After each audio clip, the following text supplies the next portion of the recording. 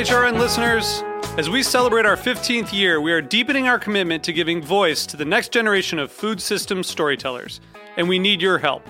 Our internship and fellowship programs help activate new possibilities for underrepresented and underestimated young people through experiential journalism, audio engineering, and production training.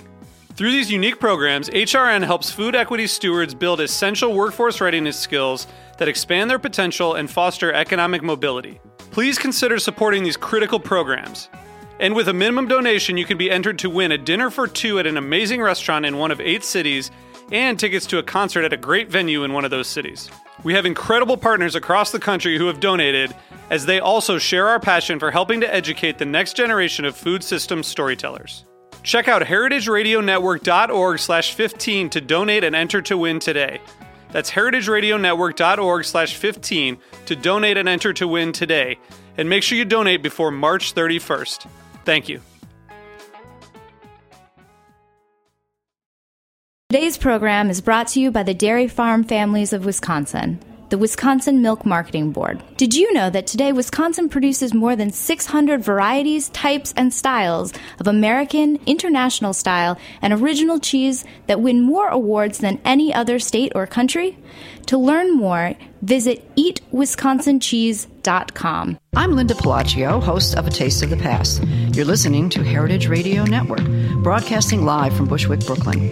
If you like this program, visit heritageradionetwork.org for thousands more.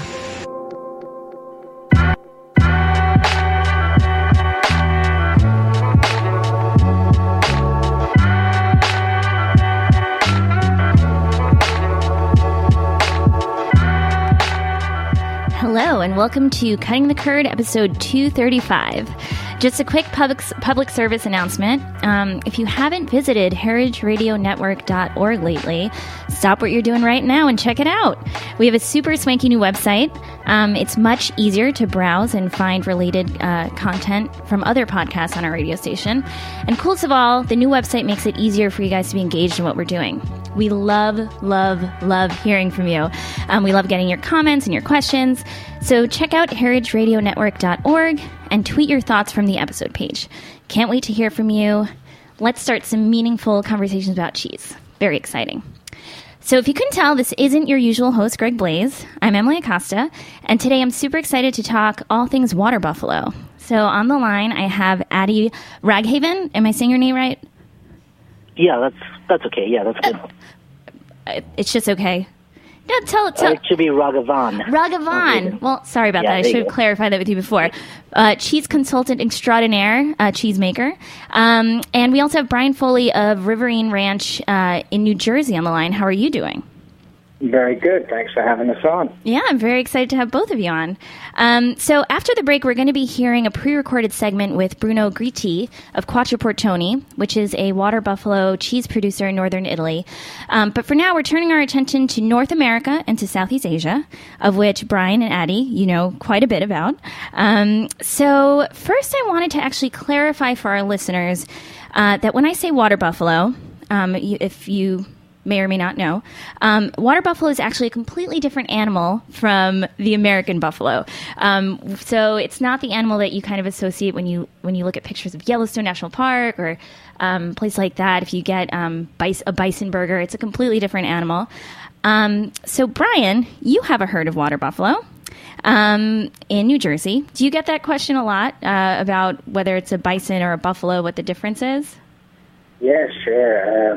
We're at the farmers markets in New York City, and pretty much every day we hear, people are inquisitive and asking, is it a bison or is it a water buffalo? And but then once we say mozzarella di buffalo, most people know that. It is a completely different animal. They actually there's different chromosomes, so it's a completely different animal. Yeah. So mostly, that's sort of how I clarify for people, too. I'm like, no, so mozzarella di bufala from southern Italy, from Campania. And when I teach classes about mozzarella, I usually tell folks it's not the animal that you associate with Yellowstone. It's more, if you see any photos of an Asian rice paddy, those animals that are kind of helping along with the tractors and things like that, that's the animal that we should be picturing. So tell us a little bit about your herd of water buffalo. How many do you have, and how did you end up getting a herd of water buffalo in New Jersey? Yeah. We started about 10 years ago raising them. We purchased some from Vermont and also some from Texas and Arkansas. There are a lot of small herds throughout the United States that are growing.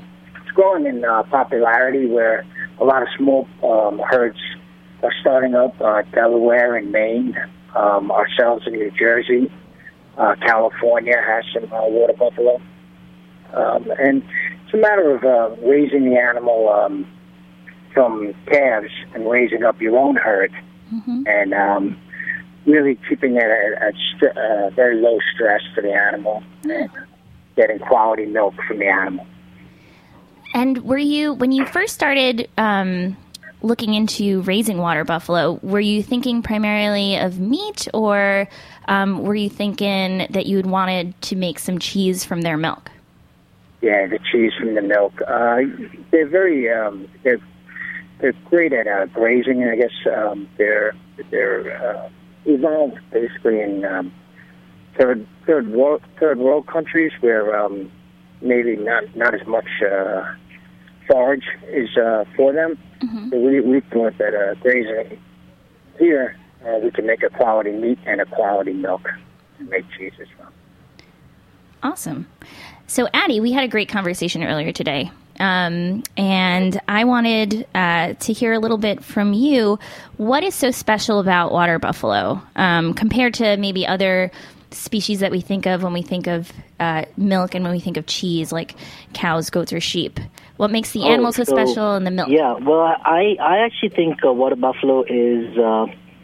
it's interesting. The milk is very wide. It doesn't. They don't, for some reason, express any of the beta carotenes that cow milk or cows would in their milk.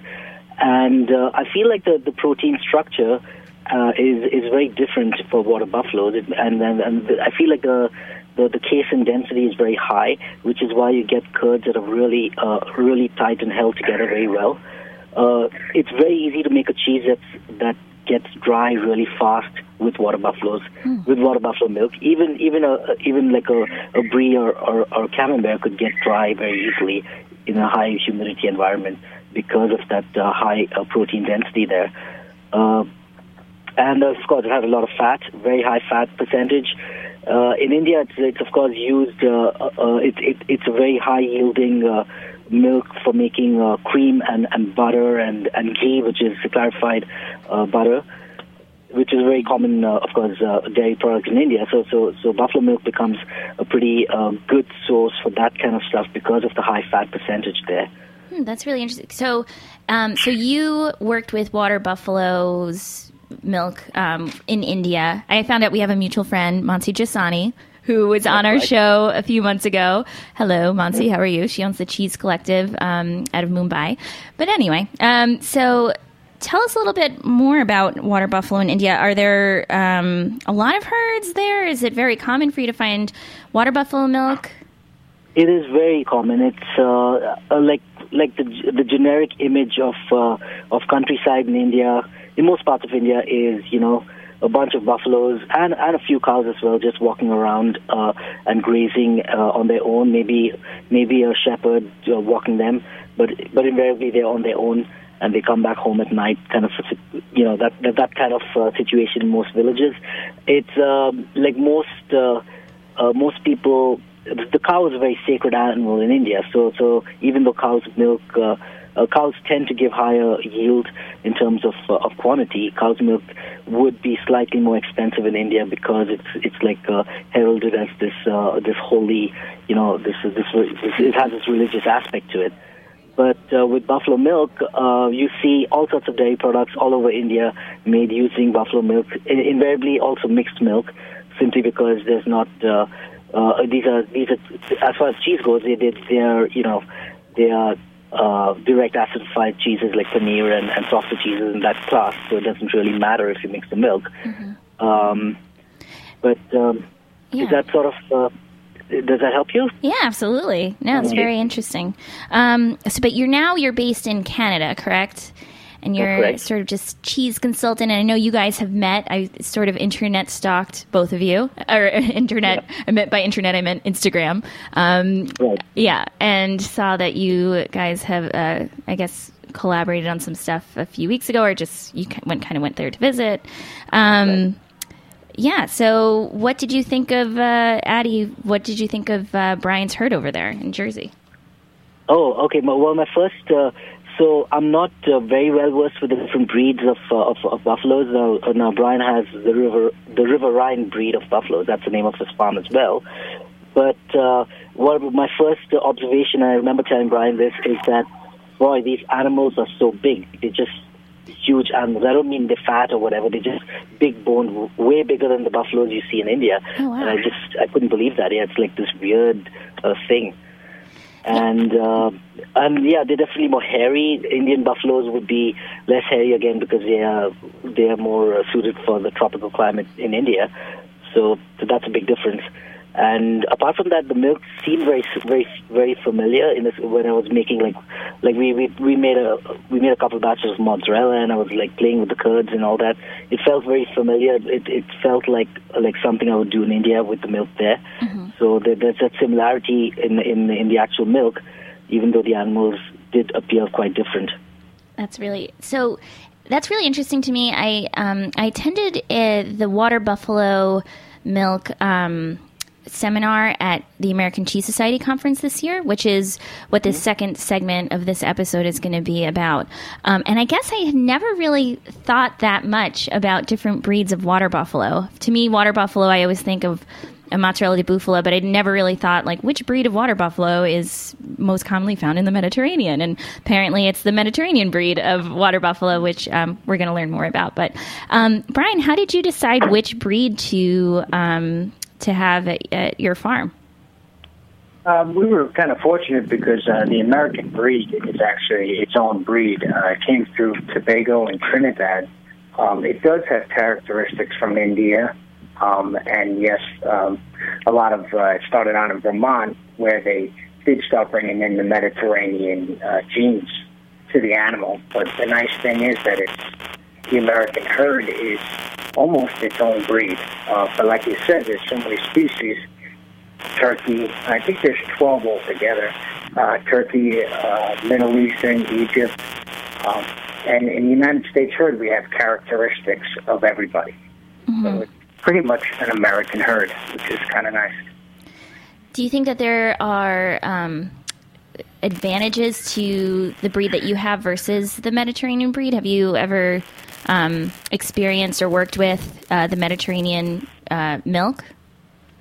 I like to think that there is.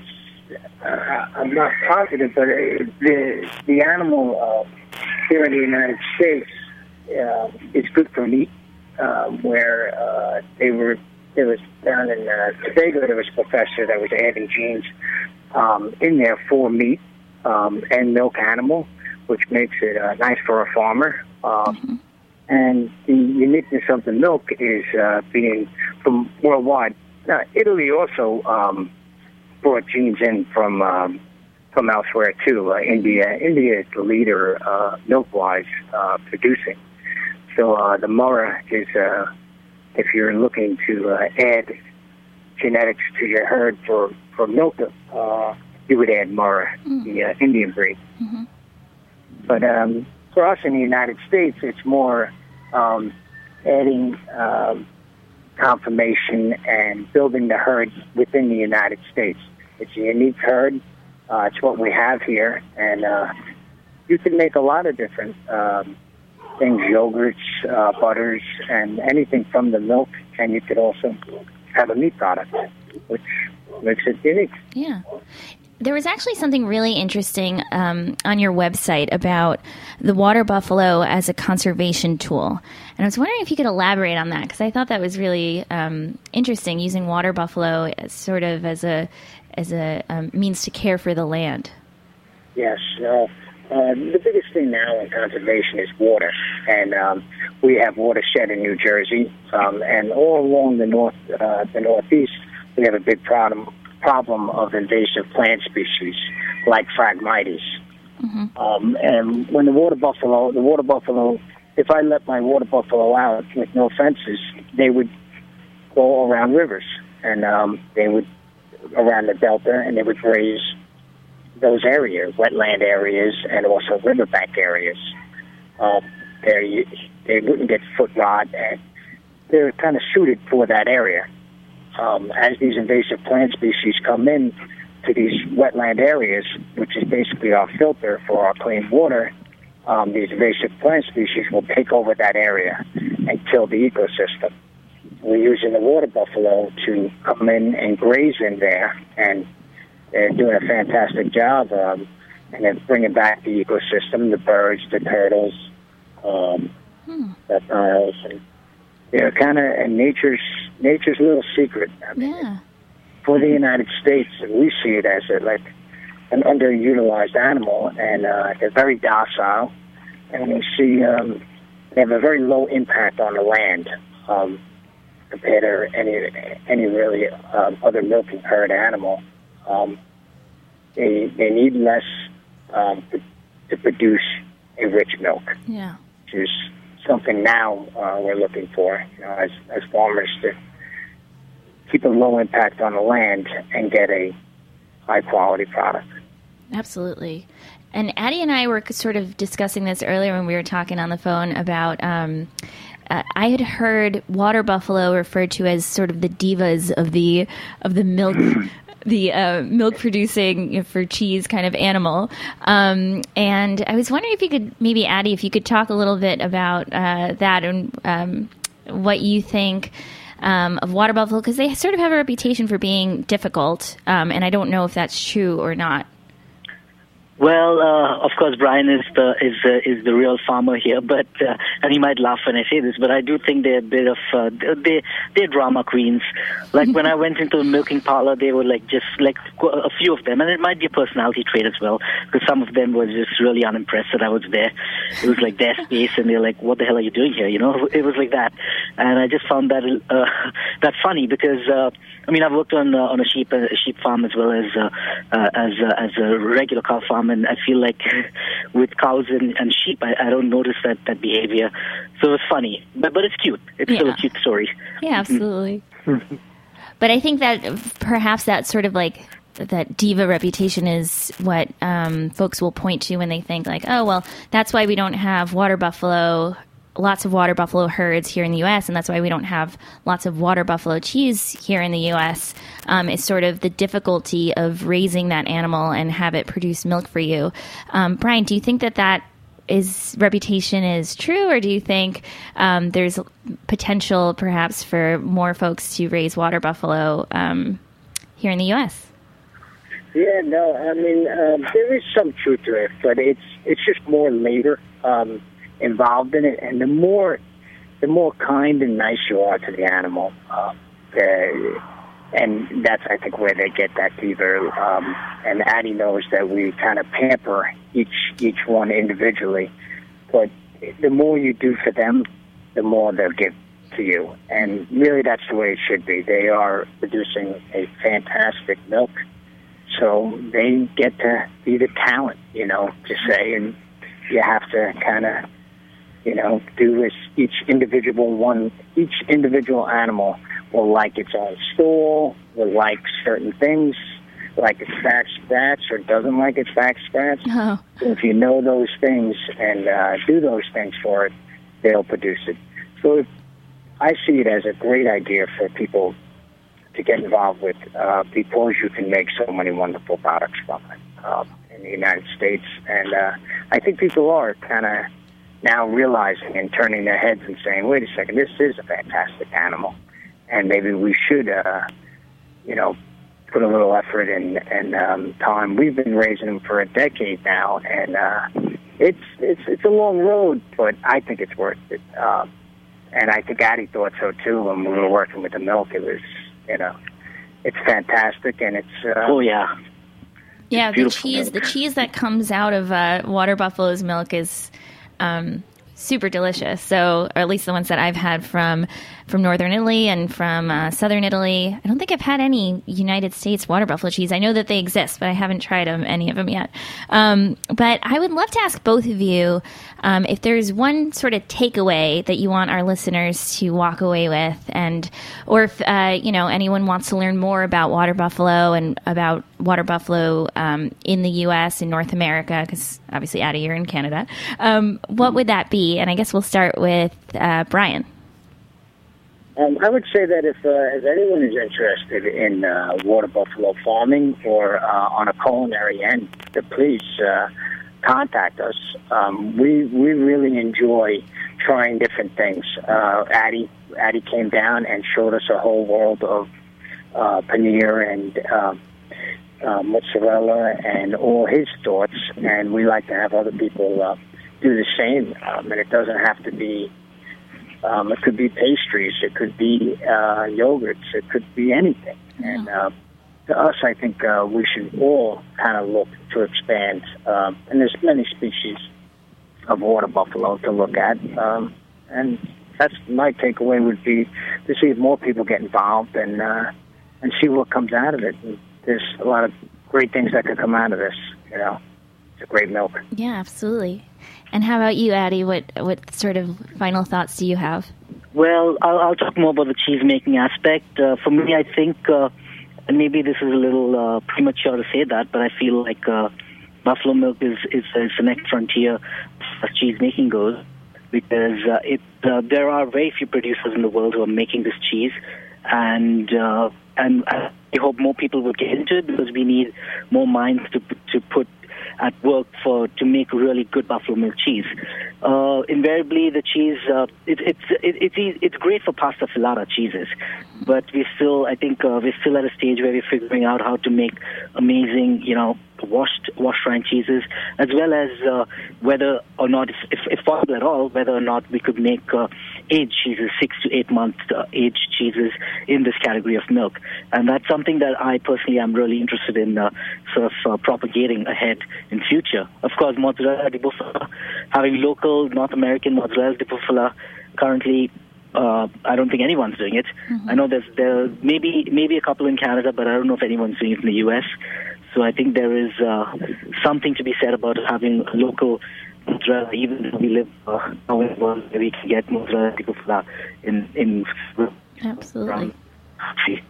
Yeah. Very cool. Well, thank you both so much for coming on. And if all of you out there have Instagram, I'm going to post later tagging both of you guys at Cutting the Curd. So check out Instagram. And thank you both. And we're going to just take a quick break and then have another segment about water buffalo.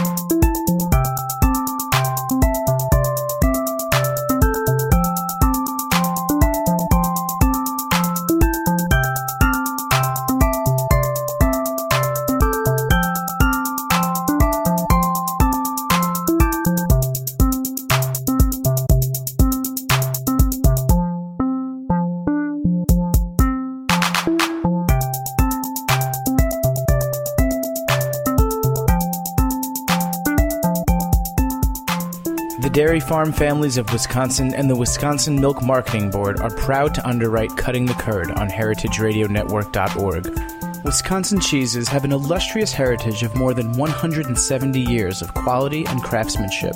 During this long and rich history, the art and science of cheese making have been captured in time-honored traditions that produce cheese varieties of unsurpassed excellence. Today, Wisconsin produces more than 600 varieties, types, and styles of American, international style, and original cheeses that win more awards than any other state or country. To learn more, visit www.eatwisconsincheese.com. Welcome back to Cutting the Curd. This is Emily Acosta, and we're about to listen to a segment that was recorded at the American Cheese Society Conference early this year with Greg Blaze and Quattro Portoni. Hello and welcome to Cutting the Curd. We're broadcasting live from the American Cheese Society Conference in Providence, Rhode Island. We're very lucky to have with us today Mr. Bruno Gritti of Quattro Portoni, a buffalo milk producer in Italy that makes fantastic cheese. Buongiorno. Buongiorno a voi, grazie. Thank you very much for agreeing to talk to us today. I know that you just got out of a seminar where you were discussing buffalo milk and buffalo milk cheeses. Okay. For our listeners that don't know, I was wondering if you could explain to us a little bit about Quattro Portoni, how you came to work with it, and what it's all about. Dimmi un po' la domanda. Voglio sapere un po' di Quattro Portoni, chi siete e perché avete iniziato? Beh, siamo un'azienda agricola in provincia di Bergamo. Abbiamo iniziato...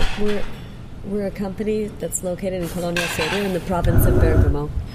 Sì, abbiamo iniziato la nostra attività nel 1980 con l'allevamento di mucche e successivamente ci siamo sviluppati fino ad avere quasi 1000 mucche in stalla per poi convertire il nostro allevamento da mucche a bufale.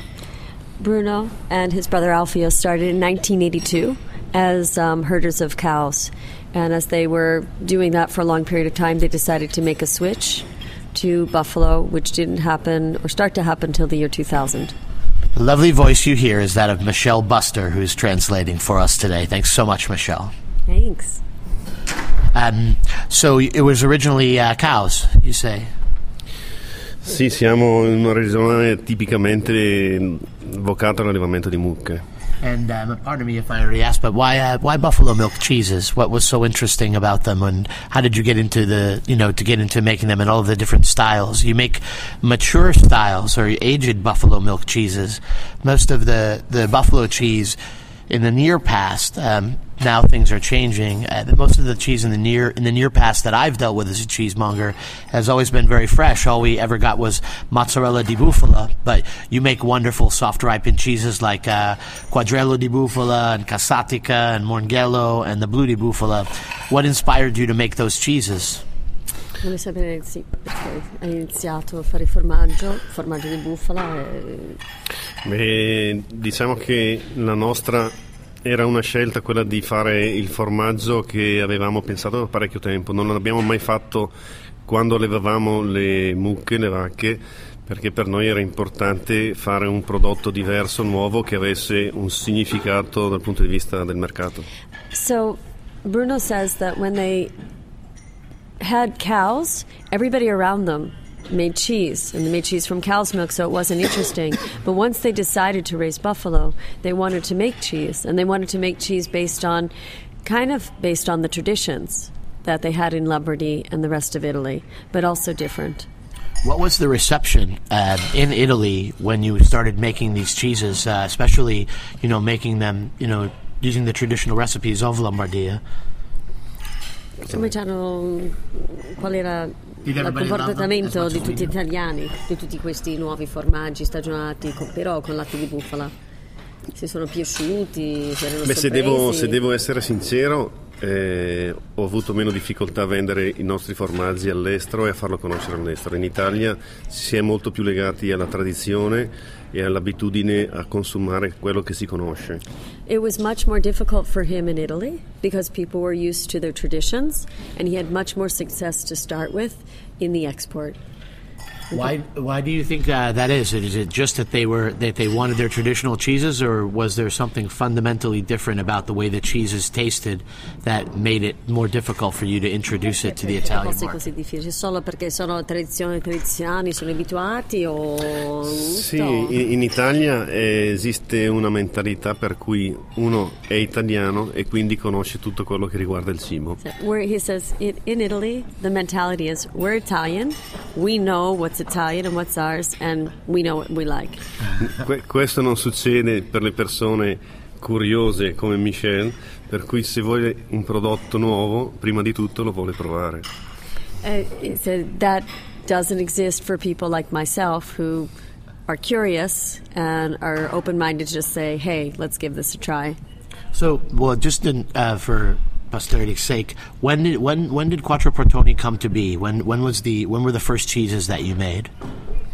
Ma il primo formaggio l'abbiamo fatto, se non sbaglio, il 23 di febbraio del 2006. Una cosa del... Un'ora specifico? Sì, praticamente sì, perché era la prima volta che facevo un formaggio. So he said, more or less, I think it was February 23rd, 2006. I asked if he knew the exact time, but he didn't tell me. E l'ora 15? Sì, intorno alle 11:30 del mattino. Possibly around 11:30 in the morning. Have you changed people's minds in Lombardia? Are they buying your cheese and loving it now? Because it's very good. Sì, diciamo che solo quelli più accorti, quelli più interessati anche al formaggio si sono accorti che questi sono formaggi che hanno un potenziale molto interessante. But lì in Italia? Sì, in Italia. Says all of the people with an open mind and a little bit quick have realized that there is a lot of potential for this cheese.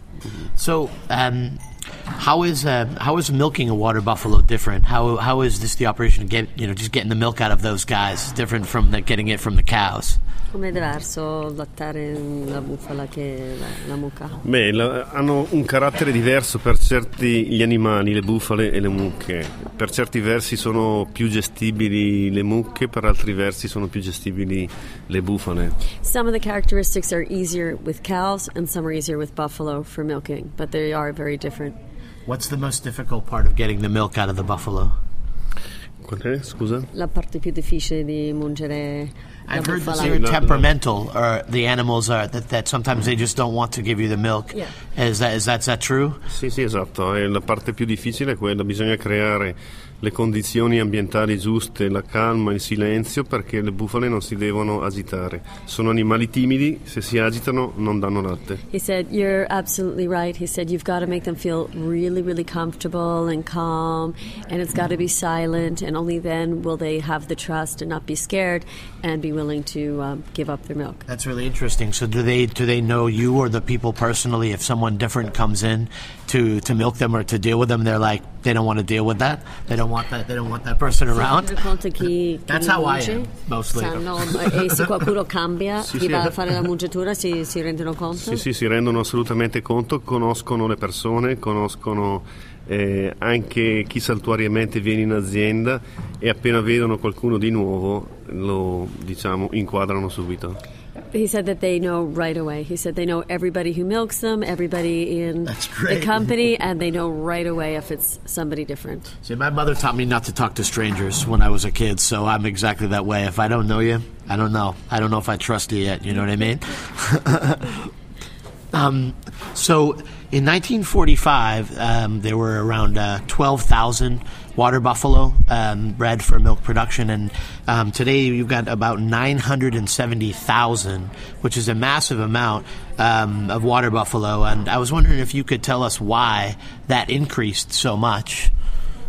Beh, una ragione specifica non la conosco, probabilmente è dipeso proprio dal momento storico. C'è stato un grande incremento nell'economia italiana dopo la guerra, e con questo è inciso anche lo sviluppo dell'allevamento della bufala. Probabilmente prima non era considerato un animale interessante, dopodiché invece si è visto una potenzialità in questo animale. He said he doesn't have a concrete reason or a scientific data, but he said after the war, the economy improved. Okay. So people had more acquisitive power. Buffalo milk became a more viable option. People didn't know it that much, and when they investigated with it, that it seemed that there was more potential for business, and that he feels that might be the reason for this rapid growth. Is it because, and I've heard, or in my research, that the water buffalo are less, even though they're choosy about the people they want to deal with them, they're less choosy about the vegetation that they eat, and that probably makes them a lot easier to tend, I would imagine, or the land doesn't have to be as perfect as it would for cows. Quello che mi ha sempre detto, sono rustici. Sì, certo. Se sono rustici sono facili, mangiano quello che trovano, non è che sono difficili in quel modo di farlo. Sì, da questo punto di vista sono animali che sfruttano molto bene i foraggi che hanno a disposizione, sono animali rustici che che non si ammalano, che durano a lungo. Anche questo è uno dei motivi fondamentali per cui la mandria generale di bufale può incrementarsi più velocemente che quella di bovini. So he said, yes, that is definitely, absolutely. He said that they're easier animals when it comes to eating what they find on the earth. They're also animals that are sturdier and hardier. They don't get injured as much. And all of these influence in the part that also to the lineage that makes it easier to having a stronger lineage and nucleus of buffalo and healthier animal because they take care of the genealogy so that they eventually now breed and do it to have very healthy animals. So therefore you have the increase in the population. That's great. So if you can get them to give you the milk, they're good to have around. Basically, if you can get them to do what you need them to do, then they can last for a long time. I like that. That's good. I like things that are stubborn. I'm a very stubborn person myself. So I wanted to talk to you specifically about one of your cheeses, and I'm never knowing if I pronounce it right. I pronounce it Kasatika. But then people come and tell me it's Kasatika. It's not, right? I can stand by that when people come up to my counter and tell me I'm not pronouncing it right. So it's Kasatika di Bufala, right? Yes. Thanks. I won that. I won that battle. I'm happy about that. And now the origins of that cheese, which is probably our most popular cheese at Italy that we sell of yours. People love it. It's rich, it's mellow, approachable, and it's very consistent. You guys are really consistent. It comes in the same way all the time, and we really love it. But it came about as a type of as an accident almost, right? It was you were attempting to make like a cacciota or something like that, and then suddenly you had the Kasatika. So how did that happen? Sì, e succede come tutte le volte che si cerca di fare una ricetta nuova, che durante il percorso si decide di cambiare strada, no? Allo stesso modo è successo con la Kasatika. Volevamo fare una cacciotta, ma il sapore della cacciotta che era stata prodotta non ci piaceva. Abbiamo cambiato la ricetta, abbiamo aggiunto le muffe, abbiamo cambiato la forma. È stata un'evoluzione che è durata qualche tempo, dopodiché quando è uscita la Kasatika ce ne siamo un po' innamorati, ci è piaciuta e quella è rimasta. And it was more or less of an accident in just that, like, what they were making sort of helped determine what the eventual was. They made the semi-soft table cheese, and they weren't happy with it, so they changed it here. They're like, let's add a little mold here, let's change the shape. So they kept trial and error, stuff. Until finally they came out with something that they just like fell in love with and said, this is it, and this is what we want, and we're calling you Kasatika. Now, I know you probably aren't supposed to say that, but what's your favorite Quattro Portoni cheese? Il mio prodotto preferito è il blu di bufala. Blu di bufala? Sì. He's been saying the blu di bufala. È quello che mi è costata più fatica, per cui... It was the most difficult and stubborn, and that's why he likes it the most, because he's the most satisfied with the outcome. I think you and I should have some drinks together later. I like that. I like that idea. So what's your opinion on water buffalo production, or the dearth of water buffalo production in America? Do you think it's because people maybe aren't as patient to work with the animals here to get the milk? Because it seems like we have a lot of land. Maybe we should start, taking an interest in raising these animals for milk. Qual è l'opinione su che cosa? Non ho capito bene. Sull'allevamento. Perché non ci sono i bufali qua? Perché ci sono così pochi allevatori di bufali qua? Vuole sapere. Qual è la tua opinione e il perché?